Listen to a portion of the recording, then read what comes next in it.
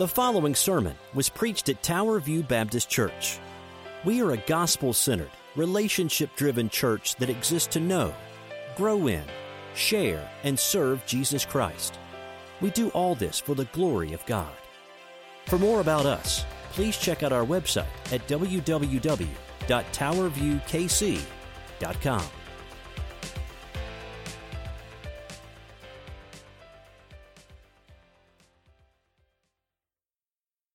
Morning to Exodus chapter 20.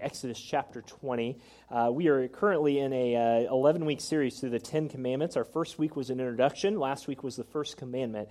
And this morning, if you're visiting with us, we are so grateful you're here. We also did something new with the bulletin. That's why I've been carrying this around with us. We often note the Bible passage from the pulpit, but we also refer you to the Pew Bibles. We realize that not everyone has grown up in the church. We realize that not everyone has access to a Bible. So if you say, Darren, where in the world is Exodus chapter 20? We've put the page number of the Pew Bible on your bulletin so you can see that. It's page 61. And so we don't want anyone to feel as though you're less of a person because you can't go right to it. We would rather you find it, practice it, and know it so that someday you can say, hey, let me show you where that's at. And so that's one reason we do that. And just a very, very quick announcement as we come to this is if you do not have a Bible, please feel free to take that Pew Bible. It is a heavy Bible. It's a nice Bible. Feel free to take it. We would rather you have God's Word than not have God's Word with that. I hope you agree with that. But, as we enter the second commandment, I just want to be very transparent with you. That's very common these days. But, friends, these commandments are ripping me up. They are. They really are, because this is hitting right at the core of who we are as people and why we do or don't do or should do or shouldn't do certain things. And I just want to be honest with you. This one, and I'll share a little bit more as we go on, there's a certain topic with this one that has really weighed heavy on my heart, and we'll get there. But you pray, because next week Dr. Johnston is actually going to do, I told him the fourth commandment, so bear with him next week. We're going to do first, second, fourth, and third commandments, okay? So just know that. I told him the fourth commandment 2 months ago, and he's sticking to the Sabbath, so he's going to preach on a harder text. So you give him grace next week, even though the pastor can't count, amen? God is good, and we can still work through that. Well, we'll go from there. But I just want you to imagine for just a second, on a sunny day like this, say after church, that someone comes up to you and says, boy, I don't know you, but I want to write a memoir, a biography about your life. How many of y'all will just be a little weirded out by that? Can be okay and raise your hands, I think. And in this biography, the person says, I know you must be an Olympic athlete. I just see that in you. And you're terrible at personal relationships. I definitely can see that in you. And don't you live with 25 birds and 10 fish? Or something like that? And you look at them and you say, okay, well, that's really kind of interesting, but I'm more of a scared of a heights person. I don't run well. I don't do much well athletically. I'm a good person. And in fact, I'm more of a hermit crab person than a bird and a fish person. And the man replies to you, he says, but no, this is how I desire to see you. You're an Olympic athlete, you're terrible at relationships, you have 25 fish and 10 birds. Sounds like a Christmas song or something like that. But he says, you're much more fascinating like this, the way that I perceive you. Now I want you to think about it for a moment as we laugh at that, how you would feel if someone came up to you and tried to fill details in about your life. And how would you feel? Would you feel offended? Anybody? You would not feel offended? Wow, that's great. We'll make this up as we go. How many of y'all would be upset? Seriously, how many of y'all would be upset? Probably so. You wouldn't slug him there, but you'd think it in your mind more than likely. But friends, this is the same way with the God of the Bible. If you've ever thought about this way, we can't just walk up to God and say, hey, God, this is a great thing. You're like this, and this is how I want you to be. But God is, in fact, who He is. And that is why the second commandment, friends, is so important to us. Because if we try to write a biography like that man tried to write your life biography, he would be upset just as you were upset, wouldn't he? That's why Isaiah 42, verse 8, as you'll see it on the screen, says this. It says, I am the Lord. That is my name. I love that. And my glory I will not give to another, nor my praise to carved or graven images. Friends, this is a command, the second command, that we tend to not pay much attention to because we think, well, I don't have any graven, carved out images. I don't have statues in my backyard. I mean, I had some Superman figures and some Barbie dolls, maybe still do, but I didn't really worship them. I had G.I. Joes, by the way. That's what I played with. But I'm not sure, Darren, that this second commandment really relates to me today. We don't have images like that. But when you really understand this, you'll see that this commandment is regularly broken like regular church people like you and like me inside and outside the church. And as verse 4 says, it will read, when you break it, it has devastating consequences for both you and your family. So what is the second commandment? Does anyone know it offhand? Anybody? Graven images. Yeah, you're getting it there. We'll have the test afterwards so you can look at that. But can I have images of Jesus? What does this look like in my family, practically speaking? How do I have carven images with these things? What is the big purpose? Friends, the big idea, and if you're visiting with us, the big idea is our thesis rifle shot summary of the sermon. It's simply this. If you'll have a God on your own terms and own image, it's a God that you have, not a God that you have, but an idol itself. Friends, we break this commandment when, like that person who comes up to you and says, this is your life. You like fish and birds, but you're really a hermit crab person. You define God in your heart as who you want him to be instead of believing and seeing for who he actually is. Look, the bottom line is this, is it doesn't matter how we like to see God. God is who he is, and he gets to define himself. And we have to conform our conceptions of who God is to his reality and not ours. How we like to see God and how we think we should see God is completely irrelevant. In fact, all that really matters is what he is really like. I hope you understand that. So where are we going with this today? Friends, again, this is a big verse. We could spend eons here. We're going to look at specifically the graven images portion of this. So 3 things this morning we're going to see. We're going to see that carved images spring from idols. I can't even say the word I made up. It springs from idols, basically, idolizing things, idolization. Secondly, we're going to see that carved images actually misrepresent the biblical God. And thirdly, we're going to see that they create a tainted behavior in our lives. And if you're just joining us for this study, we have said time and time again that the 10 Commandments are not just another checklist, but it is a heart thing. Just as you serve your wife or serve your kids or serve your job before the Lord, it is not just another thing to say, oop, I got that one checked off. It is something before the Lord that as you obey these commandments under the lordship and the gospel of Jesus Christ by the power of the Spirit, you will have freedom in your life. You really, really will. That is the difference. And friends, that is where we're headed today. So you can save your arrows for another about 15 minutes before we get there, okay? Save your arrows, and you can beat me up afterwards, right? But this is tough stuff. And I pray for your receptibility to that. This is really a commandment that hits home on some tough issues that we'll have to address in our lives and in our church. We'll go through there. If you'll join me this morning, standing for God's Word. If you're new to this, we stand in honor of the Lord's Word if you're able, as a sign of respect for God's Word that way. Exodus chapter 20, verses 4 through 6. Second commandment. God says this, you shall not make for yourself a carved or graven image, or any likeness of anything that is in the heaven above, or in the earth beneath, or that is in the water under the earth. You shall not bow to them or serve them, for I, the Lord God, am a jealous God, visiting the iniquity of the fathers on the children to the third and even the fourth generation of those who hate me.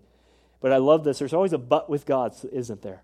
But showing steadfast love to those thousands who love me and keep my commandments. Friends, I have not said this very much, but these are the first of the 4 10 Commandments. This is the first table of the law that points with our relationship directly to God. The last 6 are horizontal relations one to another. But as we look at another commandment about how we live before this God, may God give us great wisdom. Let us pray before we start. Father, we are so grateful this morning to know that, Father, you have created us in your image.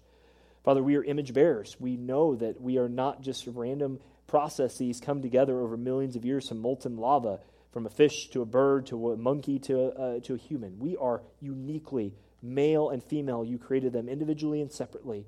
We rejoice in those facts because they are true, even if our culture does not. Father, we also rejoice today that you are the one true God. There is no other but you, and because of that, we are to worship you rightly. So, Lord, as we come into this, may you give us great wisdom, give us great strength, Father, and open our hearts. Father, rebuke us if necessary, because that is what your scripture is to do, is to comfort or to convict. We pray these things in Jesus' name. Amen. You may be seated. Thank you.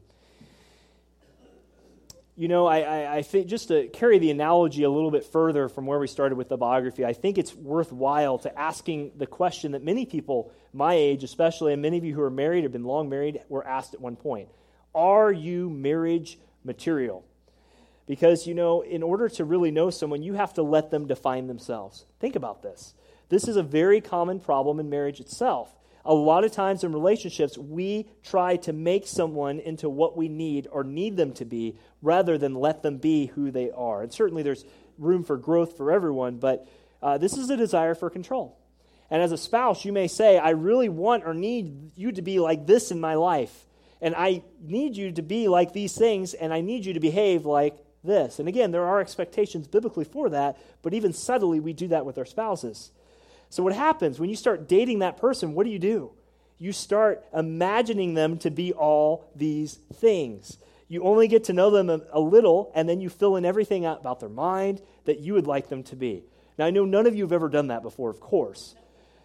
But when you get married, they start to reveal that they are not everything you imagine them to be. I know this sounds funny, but I remember when we first got married, I thought, man, it's really weird having someone in the same bed as me, even though we're married. It's just weird because my whole life I've been single. I mean, it's just these things that go through your mind. And there's a conflict as you insist as that person should act like you, and you want them to act like you, but they, of course, don't want to become someone they are not just to cater to your expectations. Friends, in order to really know someone, you have to let them be who they are and love them for that, biblically, to bring them back to Christ. And if you can't love them that way, then don't marry them. Simply stated. Here's a great image of a true idol being built in India, and I want to make a connection with this continuing analogy we make before we go into our first point. A lot of times, this is exactly what we do with God, friends. People make God who they want him to be rather than just believing who he is. It's a control thing.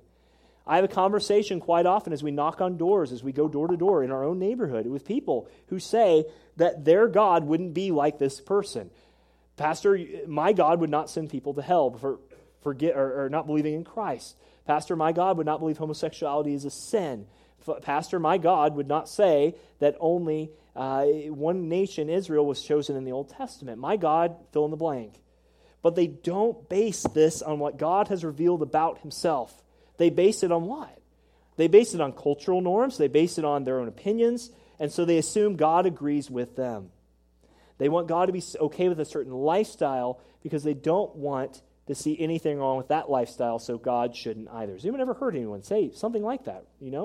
Welcome to 21st century America, October 2016. But friends, this comes on both sides of the aisle.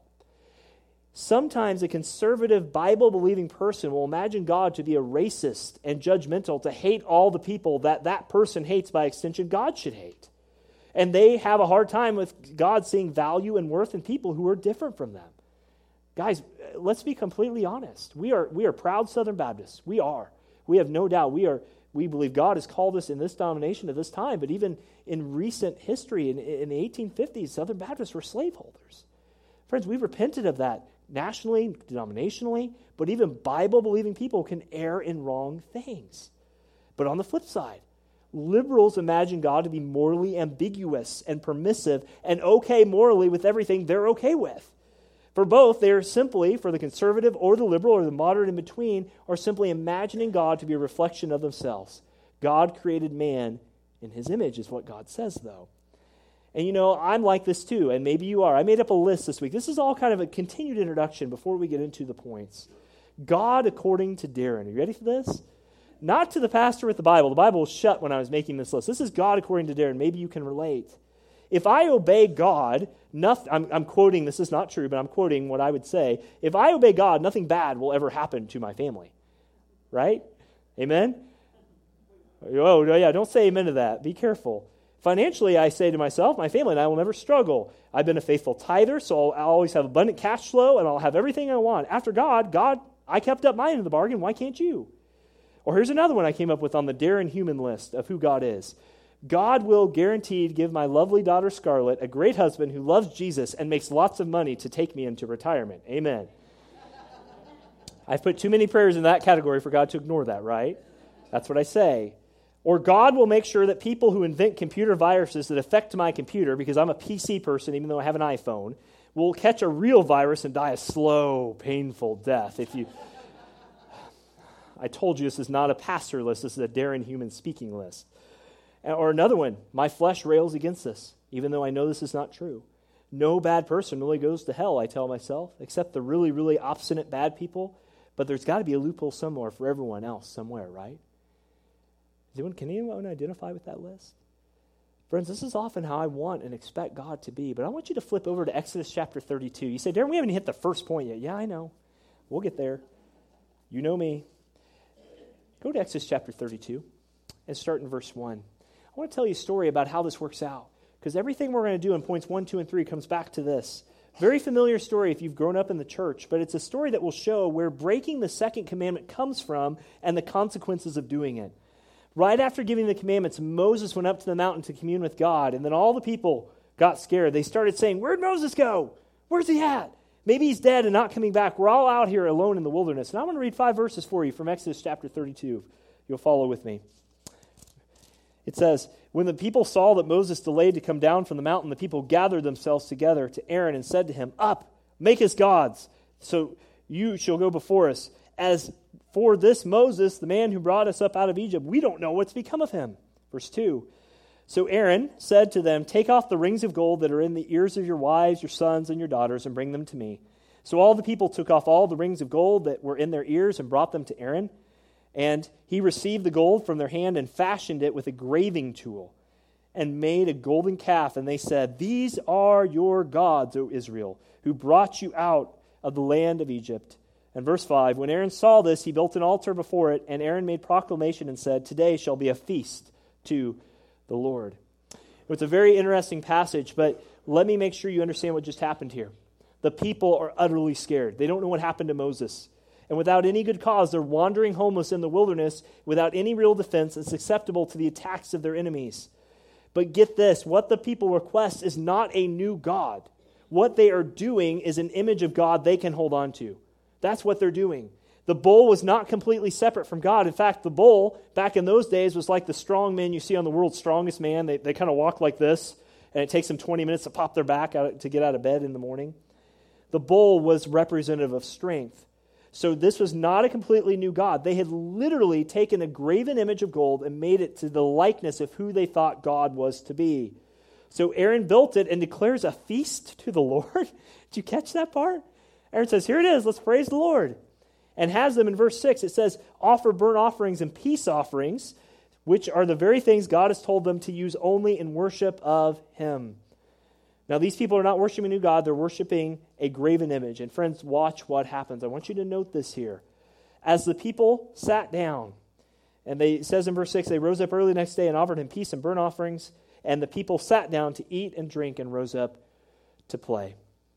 I do not have to spell this out for you. The phrase here literally means they got up to dance, they got up to walk it out, and play literally means sexual behavior. I'm not going to spell that out any further from the pulpit. You can fill in the blanks. But God tells Moses in verse 7, you better get down there. These stiff-necked people are hard-hearted, idolatrous people have totally corrupted themselves. Then one of my truly favorite scenes happens in verse 22. We're going to skip down through there, go to verse 22. And it says this, and verse 21, and Moses said to Aaron, what did this people do to you that you have brought such a great sin upon them? And it's just, and Aaron's like, you know the people, Moses. Here he goes. Let not the anger burn hot. You know the people. They have their eyes set on evil. You can see this conversation happening. And verse 23, for they said to me, make us gods who shall go before us. As for this Moses, the man who brought us up out of Egypt, we don't know what's happened to him. He actually told the truth there. And then he's actually trying to blame Moses. Moses, if you would have been here, dude, this never would have happened. If you would have been where you should have been, then we wouldn't have gotten. But his defense gets dumber. I want you to see this. Verse 24, so I said to them, let any of you who has gold take it off. So they gave it to me, and I threw it in the fire. And yeah, just out of the fire, out came a calf. Are we in middle school, Aaron? I mean, seriously. Yeah, they just threw it in the fire. Whoa, what do you know? A golden calf just pops out of there. You know, it just happened just like that. I'm being facetious, but you can understand how easily the corruption of the second commandment can come in, even after the great display of God's glory. Friends, we have to be careful ourselves. You ready to get in the points? Whew. All right, here we go. Point number 1. Friends, these images spring from idolization. Get that word out. Friends, Israel created this image again because they were scared. They wanted God to be tangible. They wanted to hold him like you would hold your, our kids, if you've seen them, they have a pink monkey for Scarlet and a brown monkey for Simeon. They weren't satisfied, our kids weren't, until they have those things. Actually, Scarlet now has a buddy bag with like 10 things we got to cart around everywhere. That's a whole other story. But they were not satisfied with him. And they felt they needed something besides him or in addition to him to protect them. Now, granted, they made an image they thought reflected God. But the whole thing was an attempt to guarantee God's protection. The real idol was a need for guaranteed protection. They were scared. That was their idol. And as an extension of that, they made a golden calf. Friends, that is pure idolatry. You can make an idol out of something, whether you consider it so fundamental to your life, you could not be happy without it. For some of you, that is prosperity. For some of you, that is home improvement. If you don't look like HGN or those shows, remodel shows, that's an idol. If your kids don't have the best education, that is an idol. Anything that you prioritize or hold over God and his will. And you can make a graven image when you conceive God in a way that guarantees you that he will give whatever you want to it. I told you before that often in marriage relationships, control is the main thing that we have as we try and shape one to another. We feel like we need them to be a certain way, and that's exactly how this idolatry sprung up. Friends, and that is the first application point for us today. We too often only deal with the idols outside of us and overlook the primary idol, which is self. The only remedy is a new identity in Jesus Christ. This is why James chapter 1 says you can't say the devil made me sin, the devil made me do it. James chapter 1 reminds us that true sin comes from the thoughts that start in here, they spring from the heart, and they lead to action. Here's some examples of how that fleshes itself out. We feel like we have to have money and prosperity to be happy, so we invent a God that will guarantee that to us. That's called the prosperity gospel. We've noted that. Books like Your Best Life Now are not true. We really need to see ourselves, we tell ourselves, as good people, so we invent a God who's angrier at other people's sins than is angry at our own. We really need a God of vengeance on our enemies, so we invent a God who hates our enemies and prefers us and our culture as being top dog or even our country. We really need sexual freedom, so we invent a God who is okay with that in any way, expression, or form.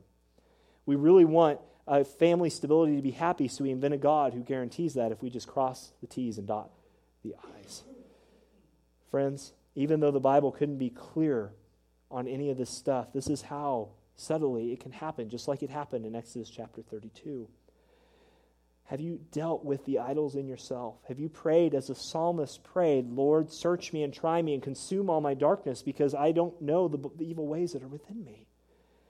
Friends, this is something that we will fight until Christ comes home. And if you're a Christian here today that is dealing with the idol of self, whether you recognize it or not, take that to the cross. There is no sin, friend, that Christ cannot overcome or overtake. If there wasn't a sin he couldn't handle, then we are not guaranteed our salvation. I don't know about you. That's not in the Bible that I read. What a great idol in Jesus that we have in the sense that he is the only one who can smash all of our idols. He's the only one. Idolize Christ, follow Christ, be beholden by Christ, and that will fall away. A graven image grows out of an idolatrous heart. It's like that boy who one day was talking to his parents and doodling on a piece of paper. And the preacher said to him, son, his dad was a pastor, the preacher said to him, son, what are you drawing? Kind of looked like this guy you'll see up on the screen. Son, what are you drawing? And the boy said, well Dad, I'm drawing God. Isn't that amazing? And the pastor said, but son, we don't know what God looks like. And in the wisdom that only a kid could say, the little boy said, well, Dad, you will when I am finished with him. So true. Friends, be careful. Make your prayer this week that you don't make anything in front of you. The blessings that God has given you spring out of any idle thought. Friends, we can turn God into whoever we want him to be, whether that's a bellhop that gives us everything we pray for, or whether that I'm the only person worthy enough to receive salvation. Idols can start even in great theological study. They can. And as a pastor, we have to be careful with that. We can idolize a certain part of theology to the detriment of other parts of Scripture. People do this all the time. Be very careful what you're praying for. That's a short point. That's number one. Idolatry springs from carved images spring from idolatry. Let's look at number two. What is this command telling us? And if you can turn back to Exodus chapter 20 if you're still in 32. Friends, he says, you shall make no carved image or graven image or any likeness that is in heaven above or in the earth beneath or that is in the water underneath the earth. Second thing I want to communicate today is the way we break this commandment is that we misrepresent the actual biblical God. If the first commandment is about who we worship, this is about how we worship here in the second commandment. The first commandment is about who we worship, the one true God revealed in Scripture, and there is none like him. But instead, the second commandment gets even deeper because it tells us how we are to worship. You shall make yourselves no carved image, likeness, or anything in above, and you shall bow down to them or serve them, for I, the Lord, am a jealous God. Instead of seeing God for who he is, we often see him as a idolatrous, dysfunctional way that our messed up hearts want him to be. Friends, now your God may have elements of truth in it if you don't follow the actual biblical God, but you're not seeing the whole thing.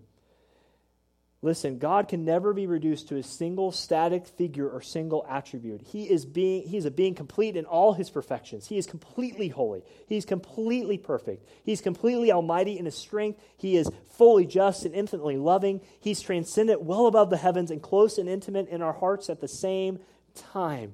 No God can do that but this God. That's the problem with the graven image of God. It shows only one dimension of who he is. And this is where we ask that question. If you drew a picture of God, would you draw him smiling? Or would you draw him kind of with that parent frown look that Natalie and I have plastered on our faces these days as we raise two kids? Friends, if you drew him smiling, you might capture his goodness and fatherliness, but you might not catch his wrath against sin. If you drew him frowning, you might capture his wrath against sin, but you wouldn't show his grace and forgiveness. If you draw him towering above the heavens, transcendent above the heavens, you obscure the fact that he is as close to our souls and shares intimately in our pain. But if you show him as a friend by your side, you obscure the fact that he is the God of infinite majesty, infinite worth, of what unspeakable holiness he is. So what is the second application point? It's simply this. It is entirely possible to sincerely worship the wrong God or to worship the right God, in a wrong way. As pastor, one of the two things that keep me up at night, several that do. Often it's things here, but friends, as pastor, we stand in judgment someday for what we teach.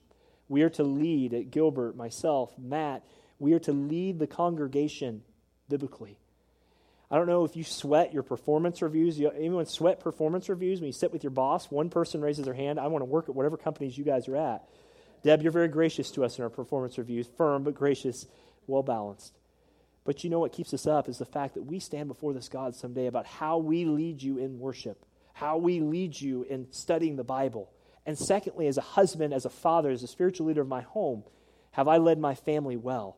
And I think that's a part of husbands that we ask all the time, have we done this? And this is a constant ebb and flow. It's entirely possible to sincerely worship the wrong God. You can be directed in a way, even in Bible-preaching churches, to go the wrong way. And friends, we all have blind spots to this.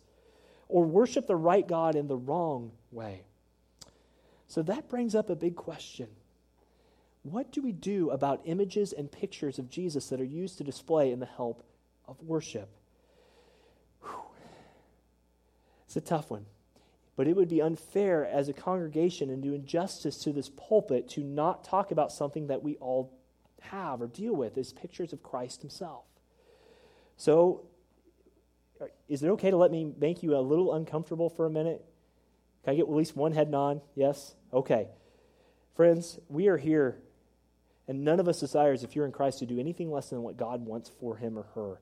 There are still things in our culture that we may not even recognize that we do that aren't great things. And I'm not doing this to condemn anyone. Please hear my heart in this. But hear me when I say I want to be very careful here. This isn't about condemnation. It's not about calling you out and saying, this is your sin, you're wrong. This is a learning opportunity together under the second commandment.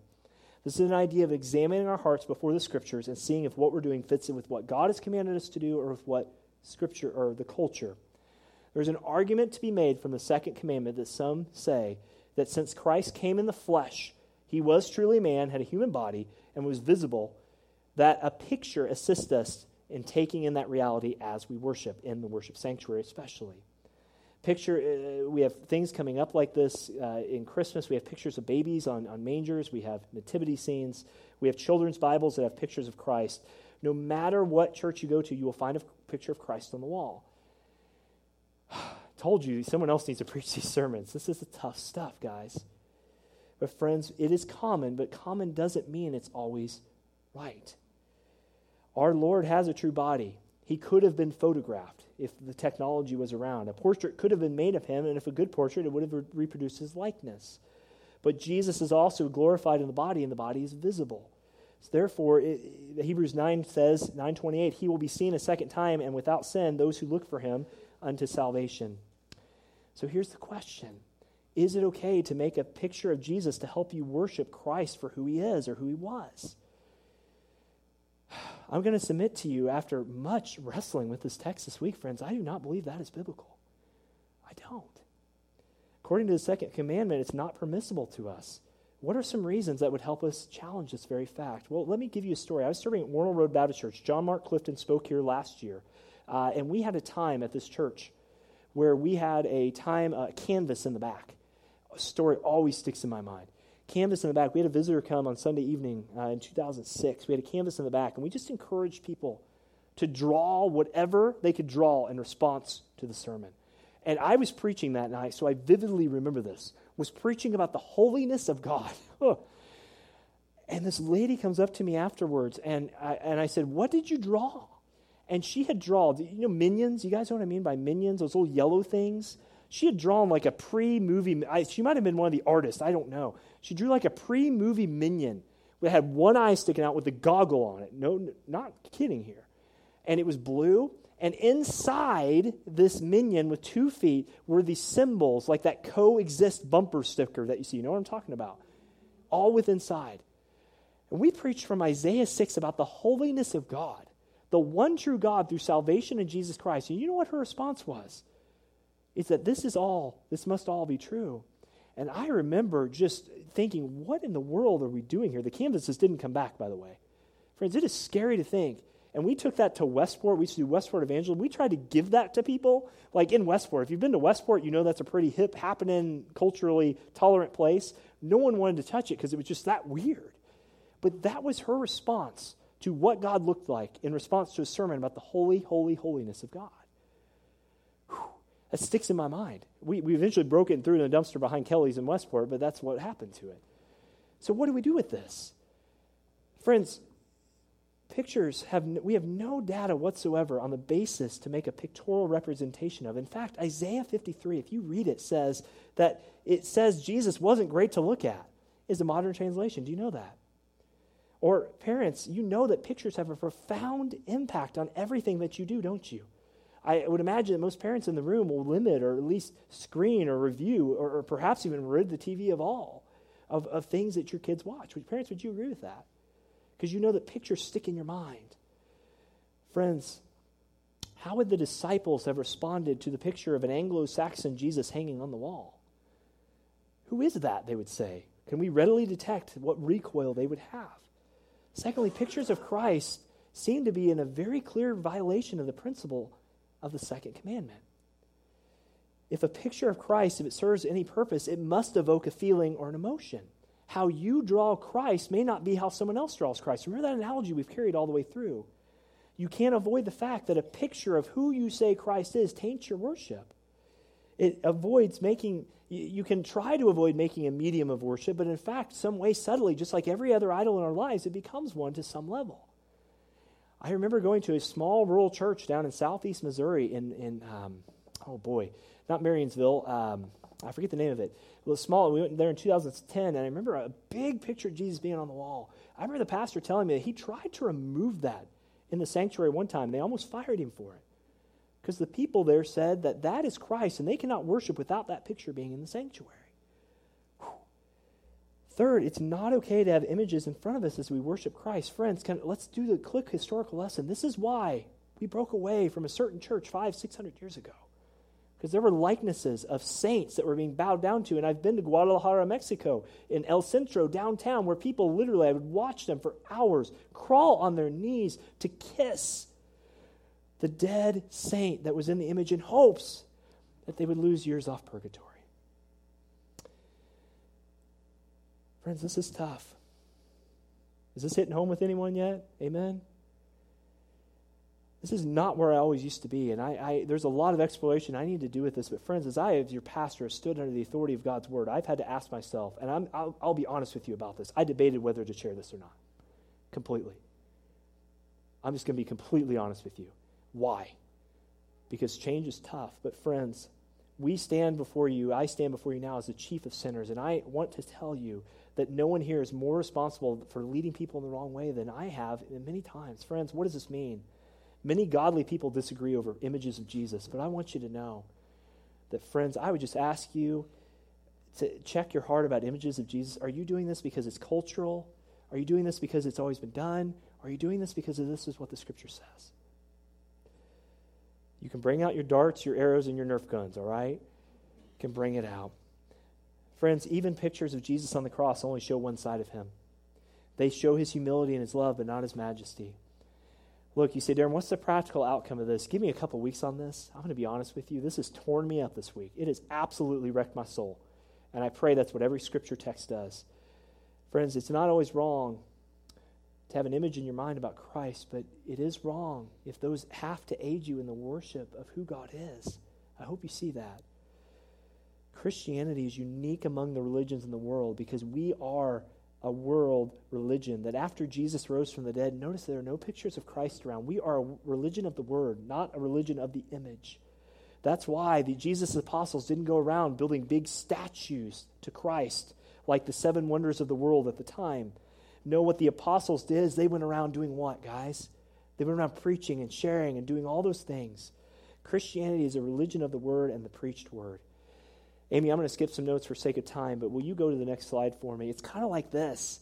It's kind of like how you feel when you take one of these photos, okay? How many of y'all know photo booth photos? They still have these things around? Are they still out there?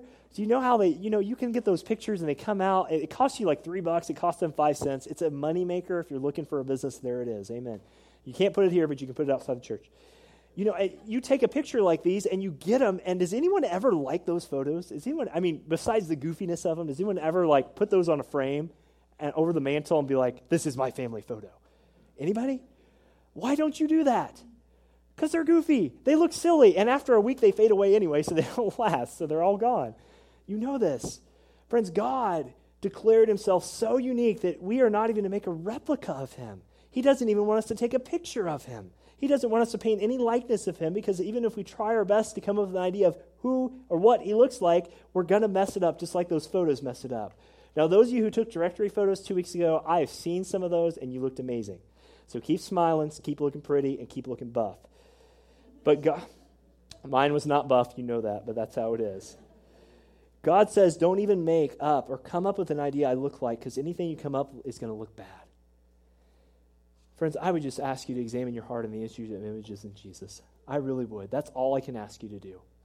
I've put in the study. You on a very secular level, you pay me to do this, but on a more level, on a godly, biblical level, you ask me to stand up here and declare to you hard truths. That is a hard truth. I'm not saying we're going to get rid of the crosses. I'm not saying that at all, but what I am saying is that let's double check why we do what we do, because is it Scripture or is it not? Can you take a sigh, deep breath with me? You ready? Okay. Last point. God tells us not to make carved images because they spring from idolization.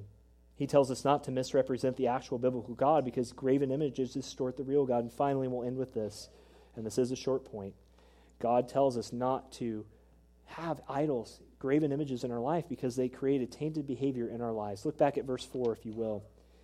He tells us that we're not to bow down. He tells us not to do it in the water underneath. And then he tells us why. He tells us because he is a God of jealousy. Now, friends, when you and I think of jealousy, we think of a terrible thing. We think of, oh man, the Indians are going to the playoffs and the Royals got mathematically eliminated on Wednesday night. I'm jealous of the Cleveland Indians. I might be a little, but that's the truth. That's how we handle jealousy. Or we handle jealousy in a way that they have this new house and I've been stuck in the same house for 50 years. Or I love Darren's appetite for pizza, but I'm so jealous because I don't like pizza, but I really want to like pizza. God, I'll pray for you. But you know what? God is a jealous God. Jealousy is not a negative thing with a perfect, holy God. Jealousy is a husband who has someone hitting on his wife, if I can use that term, and steps in and says, no, this is my wife. She is mine, and we've dedicated ourselves to her, to each other. That is godly jealousy. This is Jesus in the temple, clearing out the temple when he went in and he saw, what did he see? All the money changers and all those people. And what did he do, guys? He went in there and he cleaned house, literally. He took a whip of cords and drove them out. Someone says, well, Jesus was angry. No, Jesus was angry, yes, but it was a hot, white, righteous anger of God that was jealous for his glory. Absolutely. And when God says he is a jealous God, what he is saying, friends, is that he wants no other gods before him. That's the first commandment. Notice the succession here. And no other before his face, literally.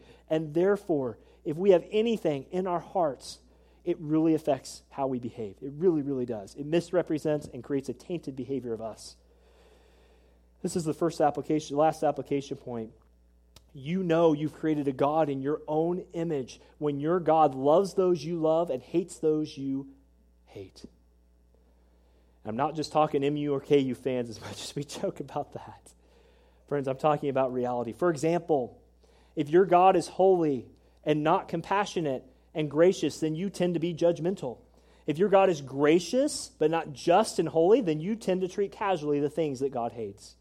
If your God is sovereign and not loving and compassionate, then you become an angry Calvinist who argues all the time about theology but rarely tells anyone about Jesus. We called them hyper-Calvinists back in the day. If your God is not fully sovereign, which means he's not in control of everything, then you tend to get worried and stressed out when something goes wrong.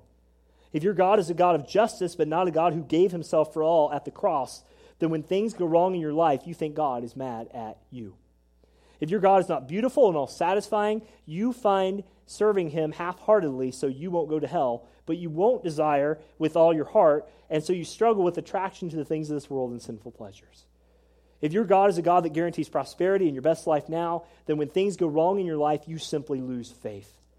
Plus, if your God guarantees prosperity, you'll never get to experience how present and promises, as we sang, thank you, Gilbert, for leading us in that song, that his presence is with us. That's what we need. Here's my challenge for you as we end. Find your areas of stress.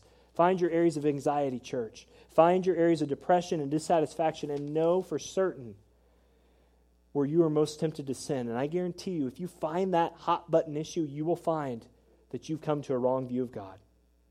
For example, if you're worried you don't believe in God's sovereignty, it's amazing. Matt, I know we've talked about this at length about friends, great Bible study students that have this high theology, but man, someone talks to them about something and they just get super worried about it. Their high view of God doesn't meet their practical view of life. If you are insecure about yourself, you don't understand about God's size or absolute acceptance of you. Friend, can we say it for the 5th week in a row? God has not loved you more today than he did yesterday. He's loved you the same eternally in Christ. That is your image. That is your God.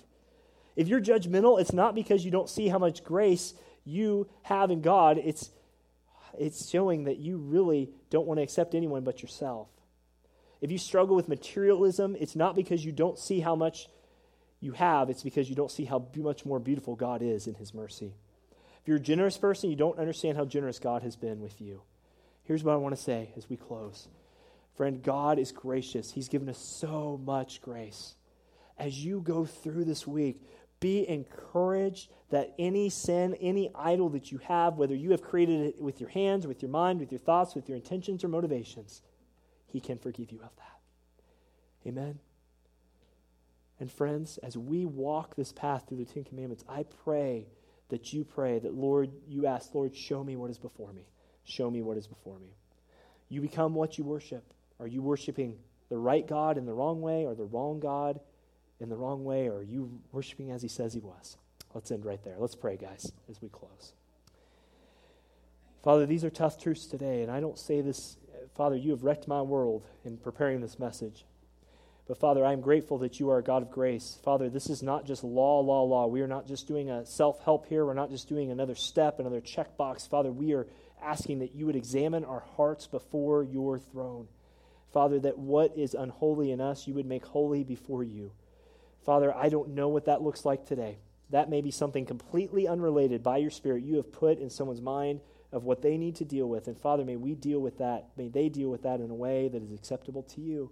But Father, thank you that the gospel reassures us that our identity is not in self, it is in Christ. We are forgiven. So Father, as we come to you joyously, knowing that you forgive us, but also contritely and humbly knowing that we have sinned against you, the holy God. But Father, may we rejoice that while we were sinners, Christ died for us despite all of our idols. While we are still sinners in Christ, Father, you have still given us the same grace today that was yesterday and will be there tomorrow. Father, what an amazing God that you are. Thank you, you've not cast us off as we so cast off our favorite sports team or our favorite politician or whatever is out there that changes a little bit and we don't like that person anymore. Father, thank you that in Christ we are absolutely secure. And because of that, we have confidence that you hear this prayer this morning. Father, we pray and we thank you. Thank you for this congregation. Thank you for this church. Thank you for the many who serve here so well. Father, be with us. Give us great guidance. We pray all these things in the honor, for the glory, for the advancement of your kingdom. In Jesus' name.